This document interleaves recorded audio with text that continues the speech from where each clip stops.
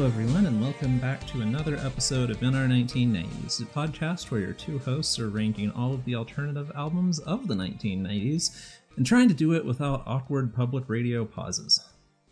Yeah, that's a hard pass. I was just giving you the office on that one, letting you get your word in. Don't say any names. I said what I said. Get back from the mic if you're gonna talk like Mr. T. Jesus. I fucking turned my head. This microphone's too omnipresent. Oh man, we were just listening to the worst band that I've ever heard, possibly. And the thing is, there are many children who will hear that band. The comments on that video were all, there's no justice in the world that this isn't the most popular band on earth. People suck. You know what? Like, look, I listened to a lot of shitty metal when I was a youngin', and I have healed since. I was.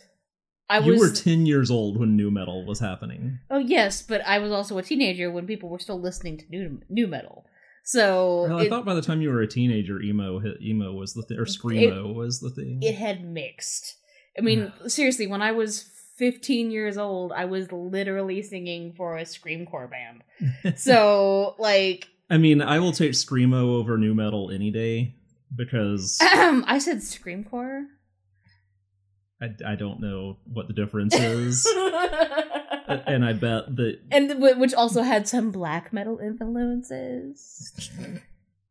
Which I only really did the black metal songs, so there we go. I don't know what that band... Well, I read that band's name, I don't know how to say it, and if I try to say it, I will mess it up in a way that people listening to this would not be able to go and find it and laugh at it, but it was like soy-facing Slipknot. That's not the name of the band. That's just what they are. But that's what that describes their music. Like, guitarist just soy-facing nonstop while the singer death metal raps, and basically nobody can play their instruments. And there's a keyboard player / record scratcher who is the dabbing Joker. It's none of it's good. Don't do this. Don't make music this way. Don't.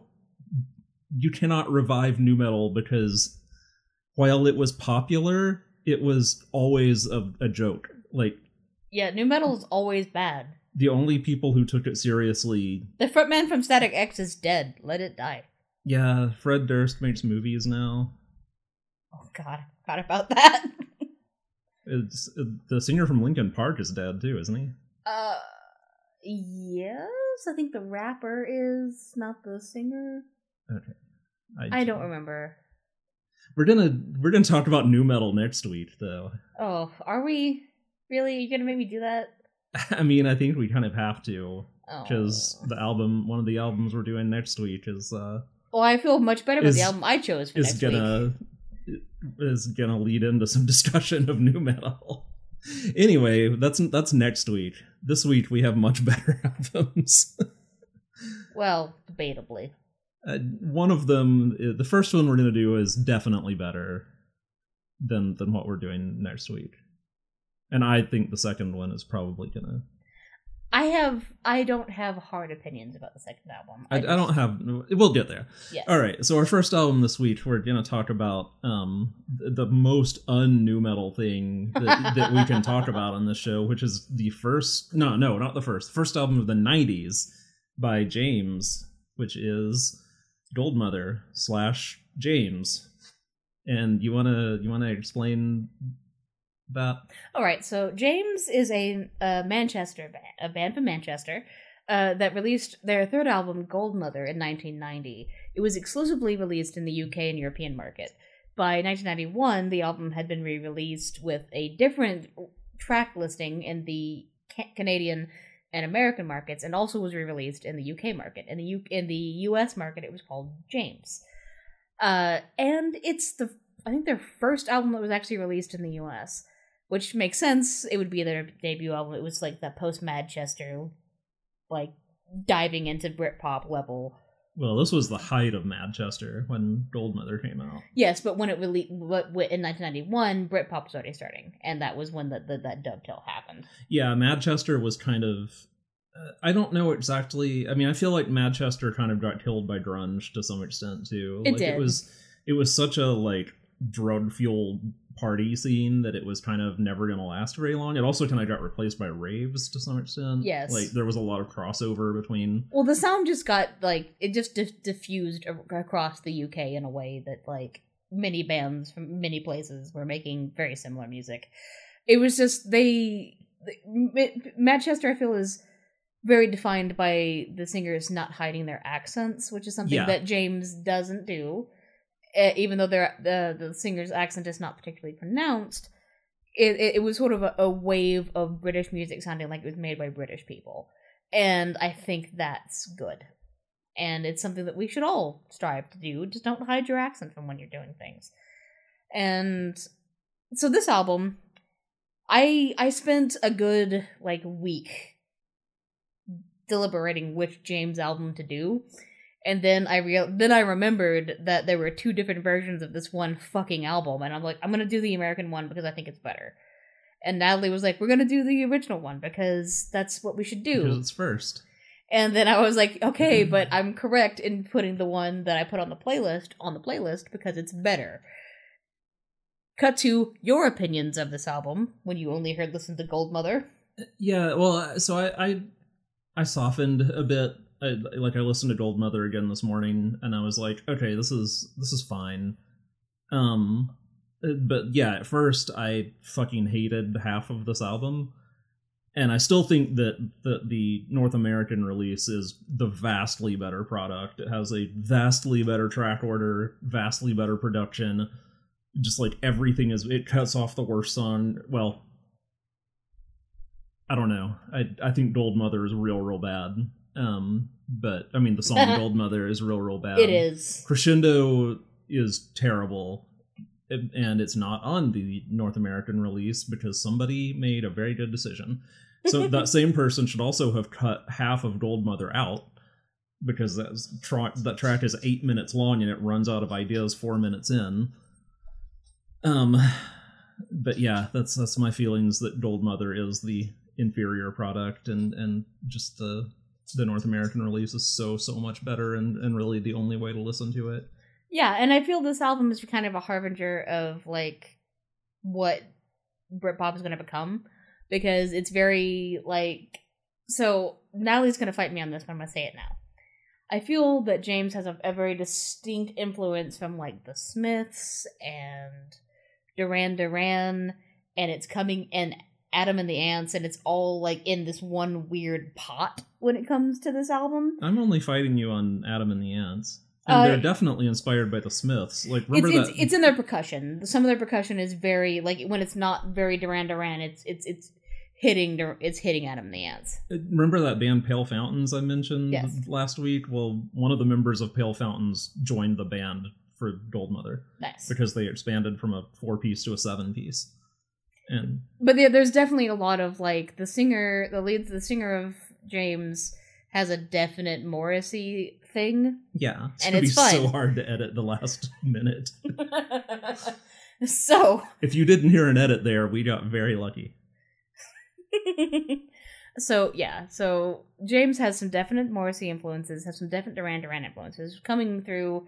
I think particularly hard in Government Walls and God Only Knows. There's a lot of just, like, Duran Duran in those songs. God Only Knows? Yeah. That song is so Manchester. I feel that, like, you haven't listened to enough Duran Duran, because, like, a lot of Duran Duran has that same percussion, and it's also very... I don't know, I was gonna say it was... sounding like the Wonder Stuff, but I'm not sure if the Wonder Stuff predated this album. So, but yeah, but I think throughout the album, there's a lot of, like, when Tim Booth is not singing like Morrissey, he's singing a lot like Simon Le Bon, and it obviously doesn't do an impression, but there is a way that he sings that, like, I think Sit Down is the best mixture of the two styles, because he's definitely doing a Morrissey voice. And then there's just some Simon voice that comes into the background. And I like it. And I think that's why I like James so much, because it's clearly a band that took influences from the 80s, because they started in 82. Like, that's how long they'd been a band by the time they'd released this album. And they were still trying to feel their way through the music they were making, and I felt we would do injustice to James if we didn't do this just fucking problem of an album first. Yeah, it's really weird because their first album came out in 86, and if you know about the C86 sort of, I don't know if you'd call it a movement, but the style of music epitomized by the NME C86 cassette that came out in 86, obviously, and had bands like, you know, The Wedding Present and Primal Scream and Half Man, Half Biscuit, and like a bunch of like mid-80s British jingle pop. And the first James album is just totally that. Yes. And the second album is really, really good and way better than this album. But it came out in 88. And it was still jingle pop, but it was kind of more mature than the sort of super fast strumming style of C86 jingle pop. And yeah, so this album was them going full on into Manchester / baggy beat. Well, actually going half-assed into Manchester / baggy beat. Because there's like two songs where it's a really heavy influence, one of which is not on the American version. Actually, it was Lose Control on the North American release? I don't remember. Yes. Okay, yeah, okay. So Come Home, which is the first song on Goldmother and the second song on James, is the most baggy beat Manchester track on the whole album. It's got the dun dun dun like major piano chords and the beat, and then like the wah wah guitars and just everything that you think of when you think of, you know, whether you're thinking of Happy Mondays or EMF. Like it's or if you're Me the Farm, you know, it's all there. Yeah, and if you listen to Sit Down, that's what they sound like for the rest of their career. Right, and what they kind of sounded like before this, yes. But not as... It hadn't progressed as far as that. They hadn't honed it the way that they do. Like, Sit Down is a sign that they're going to hone it. It's like, I can't remember the name of the song, but there's one where it's like, so you may be gorgeous, you may be famous, you may be gorgeous, and it's basically like taking the piss out of like pop stars. On this album? No, it's in one of the later albums. Okay. But like that's like Sit Down brought into the fore, and I like James a lot. I think their lyrics are better after this album, but I don't think they're abysmal here. Because there's a lot of... No, the lyrics are fine on this album. Yeah, there's a lot of just like, there's a lot of angst in the way they're writing here, but it's not like that kind of like angsty, annoying angst. It's more just like... No, it's kind of cheeky about it. Yeah, so like, I hope that God exists, I hope and I pray. And then that is completely undercut by other songs in the album that are just blisteringly atheistic about their approach to religion. And it's like, it's clearly showing this progression in thought of like, I would like for these ideals and these dreams to be real, but like, my reality shows me that people are corrupt and terrible, so they're probably not. And that's what Government Walls is about, that's what God Only Knows is about. Like, it just feels like this thing is like spinning around of what early 90s Britain was about. It was just a lot of just like feeling completely ripped apart by religion and government and knowing that you should be against the things that were anti-people. And so... Yeah, well, it's weird because on Goldmother, it starts with Come Home and then goes on to Lose Control, which all I really have to say about that is it sounds like an electronic B-side. And then they get to Government Walls, and that's where you feel them just totally lose interest in being a baggy beat band and like never go back to it. Like, I don't like Government Walls. The thing I have in my notes is limply anarchistic. But that's also where I feel like they're the most, like, Duran Duran. It's like a Duran Duran B-side. I mean, yeah, Duran Duran is pretty limp in a lot of ways. Bitch, I'm gonna fight you after this podcast, motherfucker. I got a knife. But God Only Knows is the much better version of that. Yes. Like, I mean, whether or not it was influenced by the Wonder Stuff, that's what it sounds like. It's very much a Wonder Stuff style song, only longer. And like, the televangelist samples is like a thing that got super played out as the 90s progressed, but here it wasn't. Yeah, this was very early in that whole... And we're going to do some of that in next week's album, too, which is... Yeah. But I feel is a different... Probably both of next week's albums, yes. in fact. But it's going to be a different effect, for at least for mine. I mean, lots of bands sampling televangelists in because the there's a lot of, like, you know, stress about religion and its overbearing presence in pop culture. Yeah. You know what is interesting to me?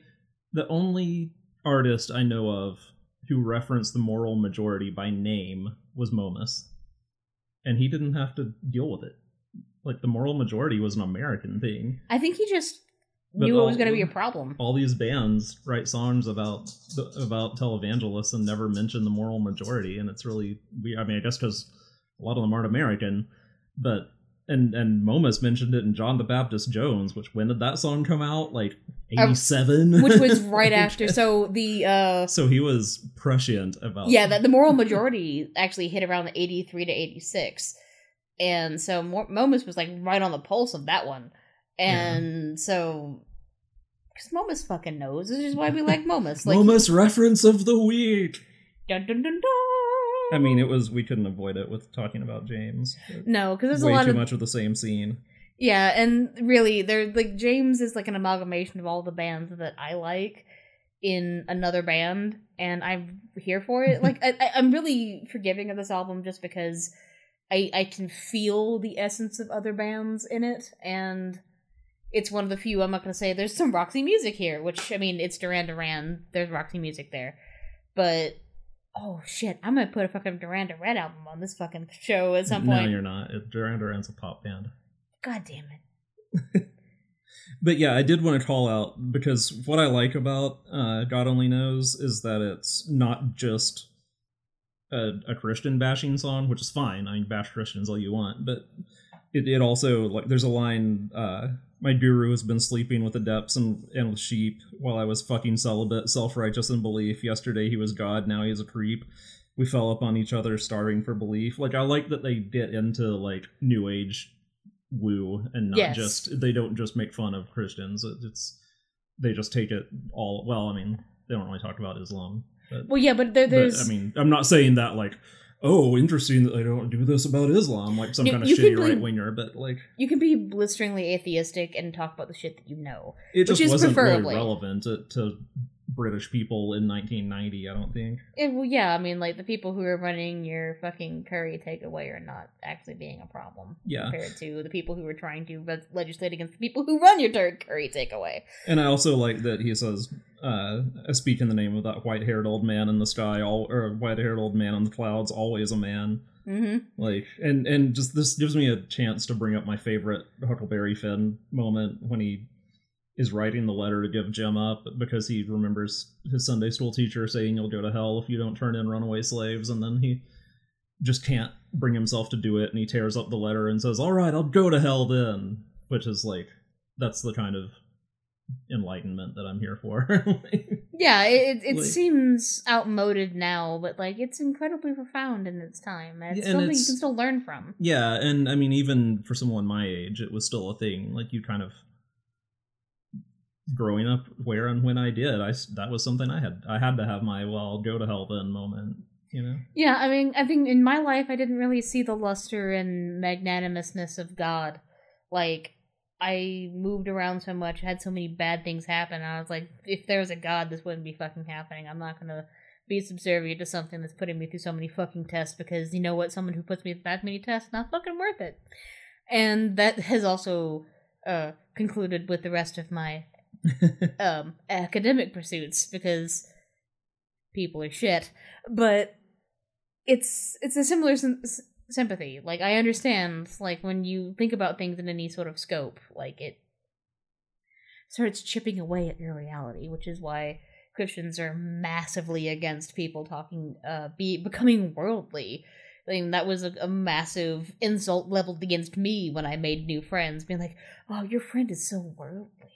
Well, it's also why they're so against going to college, because if you go to college, like, you just can't avoid, you know, and unless you just completely sequester yourself in, like, whatever the campus missionary groups are, like, but if you just live a normal life and meet people from outside your tiny bubble, then like it can't, you know, no religious belief can really stand up to that if you're honest about it. And a lot of these bands that we're going to talk about from metropolitan British cities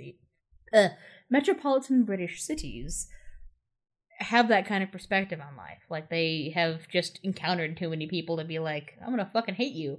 And Manchester is definitely one of those cities where, like, there's some bad shit that happens, but a lot of people are very open-minded because it is a cultural hub. It's the same way as London, but less, you know, extravagantly big. And so Manchester has a feel to it, and it's really alive in this album. And I think that's why I wanted to do this one. I spent a week, Natalie. I spent a week trying to fucking figure out which James album to do. And I felt this was the right one. Because it's a problem. It's good in its own way. It's not necessarily the best album. It's clearly, I love one of their albums much more than this. But I love Sit Down so fucking much. Oh, it's great. Sit Down is like a life philosophy. Like it fucking just comes at you, and you're just like, if you find yourself, like, possessed by madness, sit down next to me. Like, I fucking, yeah. Yeah, I mean, Sit Down is, like, we talked a lot about the, you know, this is in the 10 worst songs we've ever done. I mean, I think Sit Down is among the best songs we've had on the show. It's genuinely one of the best, and this is why the American release is so much better, because it leads with that song. Right. It's like, fucking just slap you in the face with Sit Down. And usually I'm not in favor of put the best song on the album first, because you gotta build to something, but, like, in this case, it works really well. It builds to their progression as musicians, because the instrumentation on Sit Down isn't necessarily the best on the album, but it is lyrically and compositionally the best. While I feel other songs explore what they can do with their range a little bit better, but it's not necessarily as hooky. So the singles in this album are Sit Down and Come Home, or yeah. Oh god, I think Sit Down is like relentlessly hooky. Like, that song's been stuck in my head all week. I've had an amalgam of James songs stuck in my head all week, so I can't really say. But yes, Sit Down's so great. It's a great song. We should do a roundup show at the end of the year of the best songs of the year. Best songs of our first year. Yes. Oh man, that's gonna be hard, but yeah. Yeah, that's not a bad idea. So it's hard work, but it's work worth doing, because I'm gonna put the song forward because it's fucking great. Oh yeah, no, I would not fight against that being among the best. I mean, maybe I'm emotionally attached to this song because I played it in the store that I used to work at, and a woman fucking cried because it made her feel better. So that's the power of James, y'all. Listen to James. Yeah, definitely listen to James. But don't listen to Goldmother. Fucking no, don't. Man, that song is so, like, that song starts out fine, and if it were a 4-minute song, I wouldn't be crazy about it, but I wouldn't hate it, because the first 4 minutes are like a Talking Heads pastiche with, like, it's sort of like faux Zydeco, but then it hits the 4-minute point, and then they just noodle away for another 4 minutes. And it sounds like Tim Booth is just making up the lyrics as he goes, because at one point he says something about, like, what is the, like, suck my new girl's body or something like that. Yeah. And it's like, when he says it, he's like, oh, that's something. That's a line I can say. Like, there's something in his voice that's like, suck my new girl's body! And then he just keeps repeating it over and over. And it just sounds so stoned, and not in a fun way. Like, it's just noodling and noodling and noodling on a fucking accordion. And I'm just like, why is that the title track of your album? Because shit is not the most interesting song on the album. I do love a bit of accordion, though, because Come Home has some, and it's, like, real good. But is a thing you want to hear somebody noodle on? No, absolutely not. I took accordion lessons, so I don't have a sense of humor, according to my favorite year. So, yeah. But I don't want to listen to someone just fucking, like, rip a hot accordion solo. You can't do that. Oh no, you totally can. Listen to the song. I'm saying that, and then immediately was like the Tiger Lilies came up and just like punched me in the face. So or the famous polka by They Might Be Giants has a fucking shredding accordion solo. But yeah, just sometimes accordions are not necessary, and that's another weird thing because like I wanted to say that like there's like influence from all these prestige British bands, and then there's just like a wisp of Irish like folk punk. It's very it sounds like a lot of Scottish indie bands. I mean, like I keep referencing the Wonder Stuff, but like God Only Knows sounds so much like the Wonder Stuff. Well, Manchester's a northern city, so that makes sense. That'd be an influence. That there would be some bleed over there. But yeah, I mean, this is, if I didn't know that James were from Manchester, and if the first 3 tracks weren't Manchester tracks, I would think this was a Scottish band. I can hear that, and definitely his accent. Definitely because of Gold Mother and God Only Knows, I would be convinced this was Scottish.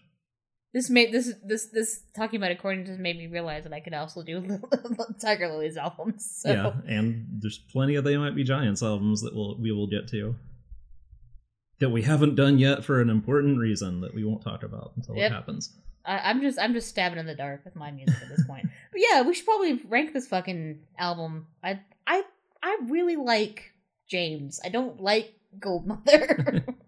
And it's just there's a power into how you arrange stuff, and yeah. So I wasn't sure. Like I hadn't when I told you how I was feeling that like Gold Mother sucks, but James is awesome. And it was all because of the track order, or mostly because of the track order. I figured out what it was because Gold Mother starts on a bummer. Like Come Home is good, but then it's like the first 3 tracks are them trying to do the popular style and just completely getting bored with it. Yes. And which is why James doesn't do that, because it starts with Sit Down, which is a more traditional James song. Yeah, because like that's the style that they started with, and the style they hone and like progress with, and that makes you want to like when you list top tier James songs, that's gonna be one of them. And like Say Something, which if you haven't heard Say Something, fuck. That's a good song. Yeah, there are songs on the album Laid that are better than the song Laid. Yes. It turns out they shouldn't maybe not name their albums after songs. Yeah, Laid is actually a good song though. Like, yeah, Laid's fine, but like I'm gonna pull up. Laid is the good version of Crescendo, actually, because the things I hate in Crescendo are the forced falsetto, which I really like on Laid. But yeah, like having it kick off with a song that's like, we're still the James you love, but now we're going to try this other thing and let you hear that. And then we're going to go. So it's like you get Come Home and Lose Control. And then it's like, but you kind of know because you heard Sit Down that they're going to get back to that. And then they do by the end of the album. So here's we haven't really done this, but I want to like do the Spotify numbers on this one. So James is not like an irrelevant, unheard of band. So Laid, 83 million hits. It's just Laid is the only song that ever got played on the radio in Sit Down, the US. 42 million hits. So like it's 1, 2, and then Say Something, the one that I really like, is 10 million. So like James is fucking there. They're just not super fucking popular. It's yeah. I think that most Americans probably think of them as the one-hit wonder that made Laid. Oh, so okay, so there is an album they did where there is the album is the name of a song. It's called Hey Ma. Hey Ma is really good. It's from 2008, I think. That song is very dark, and if you don't like going to war, it might be a song you want to listen to. But that's an album that functions. They did this for the rest of their career. So all right, well, where do you want to... Because I still think we're probably going to fight a little bit about ranking this one, but where do you think it goes? Scroll on up! Okay, you're already higher than I'm willing to go, but... it doesn't mean anything. I might be, putting it around, 34. Well, I think it's better than Marcy Playground. Okay, then we can go around... I think it's Hit me with your numbers. Hit me with your best shot. I would probably do 28. So I'd put it between Fox Space Alpha and We Are the Music Makers. I think that's a good place for it. I was shooting low because I thought you hated it so much. No. I'm fine with anywhere in that range. I thought you were going for like top 15. No, I just needed. I couldn't see it. So okay. Dyslexia. I have to see a certain order to be able to function. But yeah, so that's what I was shooting for. So, okay, cool. Yeah, cool. That sounds good to me. All right, so that'll put it between Fox Space Alpha by Saint-Étienne and We Are the Music Makers by Joy Electric, and it will be our new 28. And let's get that on the list and then come back to talk about Suddenly Tammy.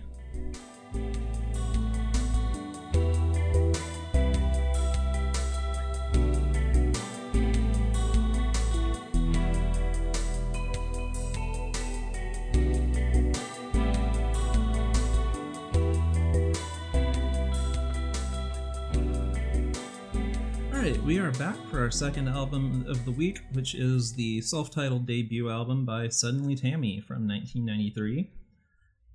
In the very likely event that you've never heard of this band, they were founded by Beth and Jay Sorrentino, a brother and sister. Beth is a pianist and the vocalist, and Jay plays drums, and then they're joined by a bassist named Ken Heitmuller. Where's the bassist in this album? Is that a joke? Yes. Okay, good. I was like, because my main criticism of this album is about the bass, so if you seriously couldn't hear it, I was going to be really surprised. Anyway, this was released on Spin Art Records, which is like a very nerdy indie rock label, probably best known for the Apples in Stereo. But like, oh fucking goddamn it! Everyone from the Magnetic Fields to the Pixies have put out albums on Spin Art over the years. There was some production on this fucking piece of shit that sounded so much like the Apples in Stereo. I like the Apples in Stereo. I don't like Suddenly Tammy. At least this album. I think you'll like their second album better, but there's really only two in the 90s. They put out. There's potential here. They were another Primitive Radio Gods situation where they got signed to a major label and then put out one album and then recorded their second album, and then the label like cut half their artists all in 1 week at the end of 1996, and so the second album didn't get released until like 2008 or something. But that makes sense. Yeah, when they kind of like self-released it. So they're very jazzy. I think their dad was a jazz musician. Someone in the family was. I don't remember off the top of my head. Pretty sure it was the dad. It's I'm gonna try to interject, but like the main criticism I have of this album is it feels like someone who was forced to play piano their whole life, just trying to make it work and make music they want to make with it. Which I know someone who has that life, and I know exactly what that music sounds like, and that's what this music sounds like. Yeah, I mean it's not jazz in the sense of like lots of solos, because there really aren't, but it's jazz in the sense of like piano bar jazz. But like, okay, there's a song. Imagine an indie rock piano bar, and that's this album. Yeah, and this band. I'm gonna pull it up. Because there's a definite fucking. I don't give a shit, Spotify. What the fuck are you fucking doing? I don't apologize for my language, by the way. Why would we start now? Like, while you're looking that up, though, it's like it's instrumental. There's like one instrumental. It's not a fucking instrumental song. Two, there is a chorus break that is just like fucking jazz. That's one of my favorite songs on the album, so I hope you didn't hate it. Okay. So I have the opposite criticism of this album that I did about the Goldmother track listing, which is that like how that album just peters out more and more the longer it goes on. This one's in reverse order. This one, the back half of the album is so much better and so much more diverse than the first half. But yeah, like their sound is a lot of piano arpeggios. And then the bassist, man, the bassist on this album. is so much snapping. It's like the bass takes more of the mid range of the sound and kind of lets the piano handle the low end and the high end, and the bass is in the middle, which is weird. And also, Just put a guitar there.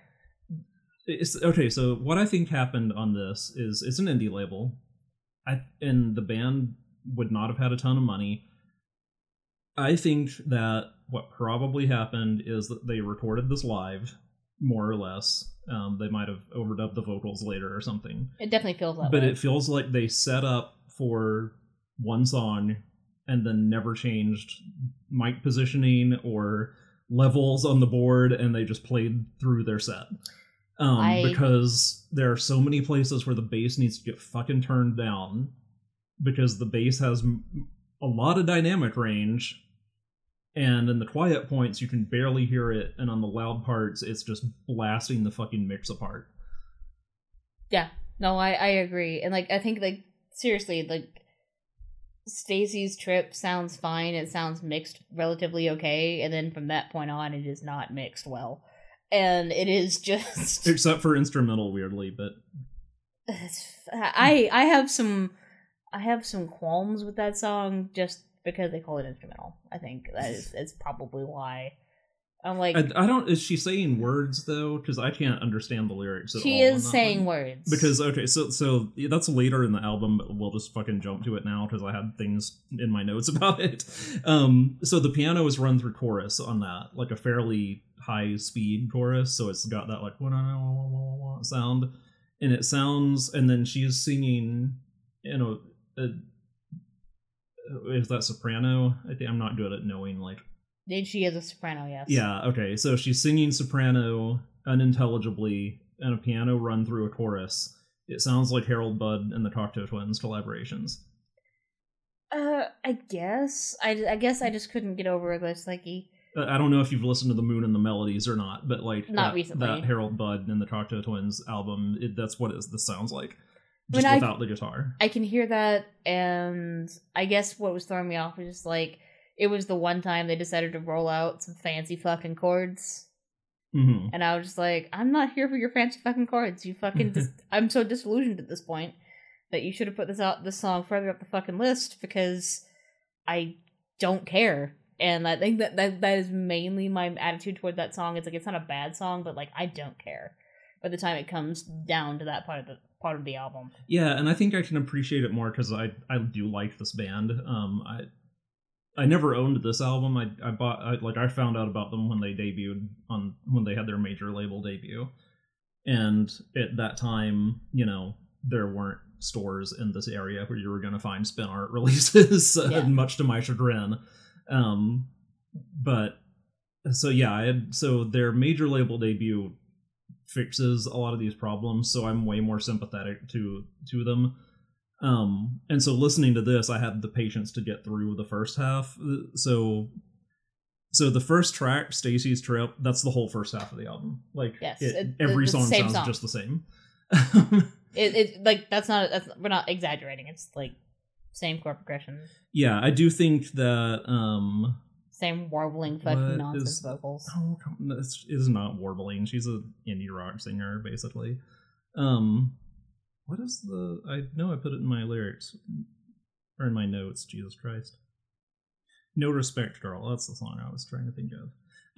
I think that's like a standout in the first half. Also, that is like separate enough from Stacy's Trip to like make an impact on you. I mean, not you personally, obviously, but like, yes, I'm a cold-hearted bastard, but that's the. I can agree. My other big complaint of this album is that there were fucking 45-second spacer tracks. There's one of which is there's two. Let me get my mind. Oh yeah, there's Intro to Baby. Intro to Baby, yeah, and like that's the one I had the most complaint about. Like, I really didn't like that song. I mean, not the intro, because the intro is so short. Who cares? But Baby, like I thought it was like a bad song at first, and then I liked it the more I listened to it. It's a fine song, but I don't. So this may be me, but like, if you have to give your song a fucking intro, Like, so the Divine Comedy does this on Casanova. There's the theme from Casanova, and it's at the end of the album. And I like how that's done, which is sort of like encapsulating the rest of the album and making it a thing. And here, this is pointless. Did your song need an intro? Put it in the song. Yeah, I know I'm coming off as overly mean on this album. I'm not intending to be. Like, which is, I mean, I didn't think you would like it very much, just because it's not really your style. But like, it's so funny because this is like the nicest music. like, I'm not a nice person. Like, no. Beth Sorrentino seems like she would be like the nicest person to hang out with. No, I get that, but it's just that I can't with music that is overly cheerful. And well, yeah, it's very no drama. Like, a lot of her lyrics are about like family and interpersonal relationships, but it's like so not of the time in that. Like, she's like way too well adjusted to have been famous in the 90s. And that's kind of, this is not a knock on the artists, but it is a knock on a sentimentality that I personally have a hard time with people like, it's just gonna be okay, it's gonna be fine. Like, that mentality just makes me want to fucking scream. I don't think that's what this doesn't say that to me. But it invokes it. It's there. It doesn't to me at all, though. I also don't like stripped down instrumentation where it's just like a piano and a drum and a bass, because heavily piano forward music goes one of two ways. Either it fucking rocks or it doesn't. This does not rock. I'm sorry. So I think where the album like hits its turning point, I mean, I think No Respect Girl is really, really good. But then a couple of tracks later is Disease, and I think Disease is where it gets like really good and stays really good for the rest of the album. Like, Disease is, they're separate songs, but Disease just flows right into the song after it, which is Lamp, which was the single, which I think I actually have a 12-inch single of that song. I did at one point. I don't know if I still have it. And that's like a highlight of the album. And just the way those two flow into each other, because Disease is just her singing and then piano and a cello, and then Lamp, it kicks back up to a similar style as like Stacy's Trip, but better.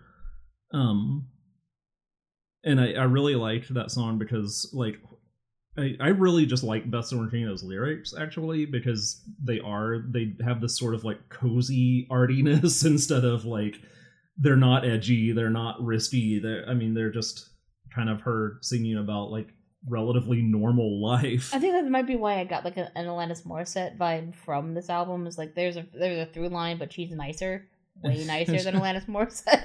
There's a through line, but she's nicer. That's an Alanis song, isn't it? God damn.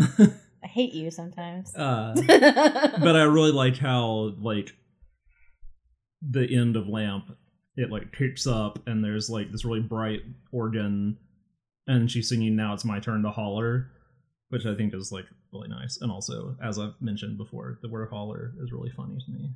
And then there's instrumental, which I love because it reminds me of Cocteau Twins and Harold Budd. I'm just mad at that song because it's not an instrumental song. So the thing is, when I started listening to that, I was like, this is not going to be a fucking instrumental song. And then it wasn't. And I'm like...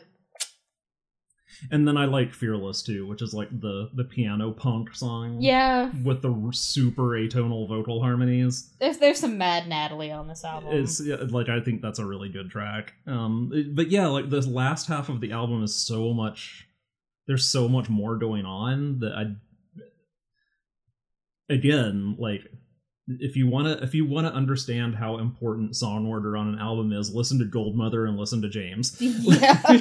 Like the same songs minus one track and just wildly different levels of quality. And this album just, I mean, I think the production is a problem on this album. Yes. It's way too flat. Like every song is...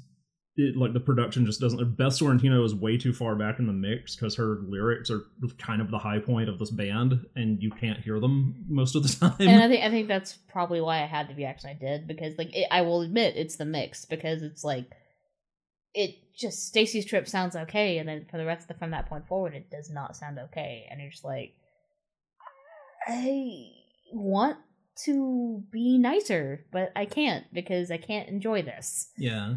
Well, we will get to... And I want to say, I don't hate this album. This is not like a fucking just like bottom of the list situation. Oh god, no. I'm not letting it go that far. I'm being like grumbly, but like I'm not like, this is fucking cancer to my ears. It's more just like... I would think you were being disingenuous if you said it was that bad. Because this is not music that you can hate.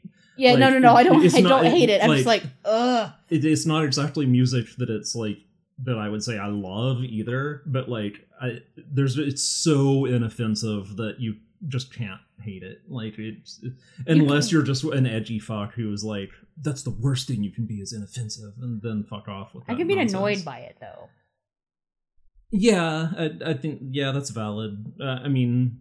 I'm just annoyed by the way it sounds, but I'm annoyed by all music that sounds that way, so it's not... well, I think the bass... This is not me singling out. I think when he really starts snapping those bass strings, it gets kind of annoying, because it overwhelms everything else so much. That's why I made my bass joke earlier, because it's just like, ugh. I thought you were serious when you said there's a bass. And I was just gonna be like, yeah, you mean the only instrument you can hear on half the songs? No, I was not being serious. Okay, well, it's time to rank this. So let me see. I'm gonna say that the floor for me on this one is 36. I would not put it lower than that. Honestly, I think that's fine. I wouldn't... I think Carved in Sand is better than this album. Like, full stop. I think Carved in Sand is better. I would put it directly below Carved in Sand, but... Yeah, I think it's better than The Divine Comedy, though. The album, The Divine Comedy. I think Divine Comedy is ranked too high, so I don't. But, so I'm not sure if I would want to put this above Below Eyelash Wish, because they're very different in... That album is all risk, and this album is no risk, except for maybe the song Fearless, just because of its atonality. I mean, I like it a lot better than that Marcy Playground album, but I think that's a hard fight that I don't really want to have. So you can't. You're gonna have to come to me and Sex and Candy being an. I would rather have that fight about Suddenly Tammy's second album, which is way better than this one. Yeah, and I'm open to that. I just don't think this album is reaching much further than Below Eyelash Wish, so I think it should be right below it. Yeah. Okay. I'm all right with that. That is a malaise of the '90s that I feel poor Mission got strangled into. So. Okay. Well, so 36 then, which puts Suddenly Tammy between Below Eyelash Wish by Love's Lies Crushing and The Divine Comedy by Mila Jovovich in parentheses. All right. So once again, no changes to our top 10 this week, but as is the custom around these parts, I'm going to read it out. Number 10 is Still 10 by Pearl Jam. Number 9, Without You I'm Nothing by Placebo. Number 8, Kill Uncle by Morrissey. Number 7, Superstition by Susie and the Banshees. Number 6, Spooky by Lush. Number 5, Very by the Pet Shop Boys. Number 4, The Philosophy of Momus by Momus. Number 3, Liberation by The Divine Comedy. Number 2, Get Lost by The Magnetic Fields. And number 1 is None Such by XTC. And if you want to see our entire rankings, then you can go to bit.ly/NR1990s. That's bit.ly/NR1990s. And you can also go on Spotify and search for NR1990s to hear the complete show playlist with all 52 of the albums that we have ranked, plus the 2 we're ranking next week. Which is what for you, Hadrian? Who loves you? And who do you love?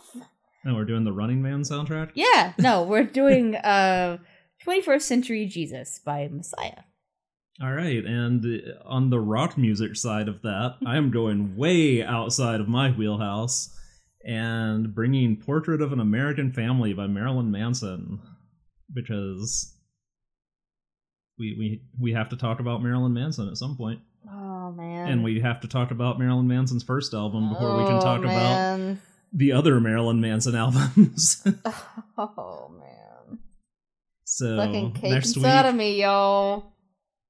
I read the lyrics to this album today, and you're gonna regret that. I have things to say about them. Snake Eyes and Sissies. Yeah, there's a lot. This album's a whole thing, but I want to do it. When we finally have merch, we're gonna have a shirt that just says this album's a whole thing. Because we have both said that on different occasions. If you want merch, though, talk to us about it. Like, fucking leave comments, y'all. Like, I want to know what you think and how much you hate me. Is there a place for people to leave comments? Well, there's on the blog, I guess. You can leave comments on the blog. You can leave comments on the iTunes. Yeah, I guess I should say, I don't know that I've ever even said that there's a website. It's Lucifer's Larder /NR1990s. Yeah, come on down. Harass my website. It's fine. It's fine. It's fine. I will not read your comments because I don't. I'll read your comments because I hate personal, myself. That's my pledge to you. we will never say the N-word, and I will never read your comments. That's the two in our 1990s pledges. I will read your comments because I get email notifications about comments being left on posts, so I will eventually see them because I habitually go through all of my emails at like 2 a.m. because I can't sleep. So that's why you can't sleep, because you're fucking reading emails. That's how my life works, Natalie. That's how my life works, everyone. No, but seriously, like, come on down to Lucifer's Larder. I write fucking vegan recipes, talk about how you should read Poe stories to understand current events, and do this podcast. So yeah, yell at us for putting Ween last on the list. No, Ween fucking deserved it. Ween had it coming. Fucking right. We're doing the justice ain't nobody else got the balls to do. All right, I'm gonna stop talking now because this has been a not great health week for me. So. Yeah, we were both not great in the health. I've been feeling better today. But hey, we don't have COVID. No, I got tested. I got the cotton swab stuck in my brain this week, and like, let me tell you, the people who say that's what it feels like, they're not wrong. I heard some motherfucker saying, "Oh, it's not that bad. I got it done, and that's just fear mongering." No, it's not fucking fear mongering. It really does fucking hurt like hell. But yeah, turns out there are more effective and better ways to test for this, but it's not the most affordable way. Also, my doctor was not gentle with the swab. They never are. If you've seen my doctor, that's like really exactly what you would expect from her. But like, yeah. She looks like someone who would jam a Q-tip into your brain.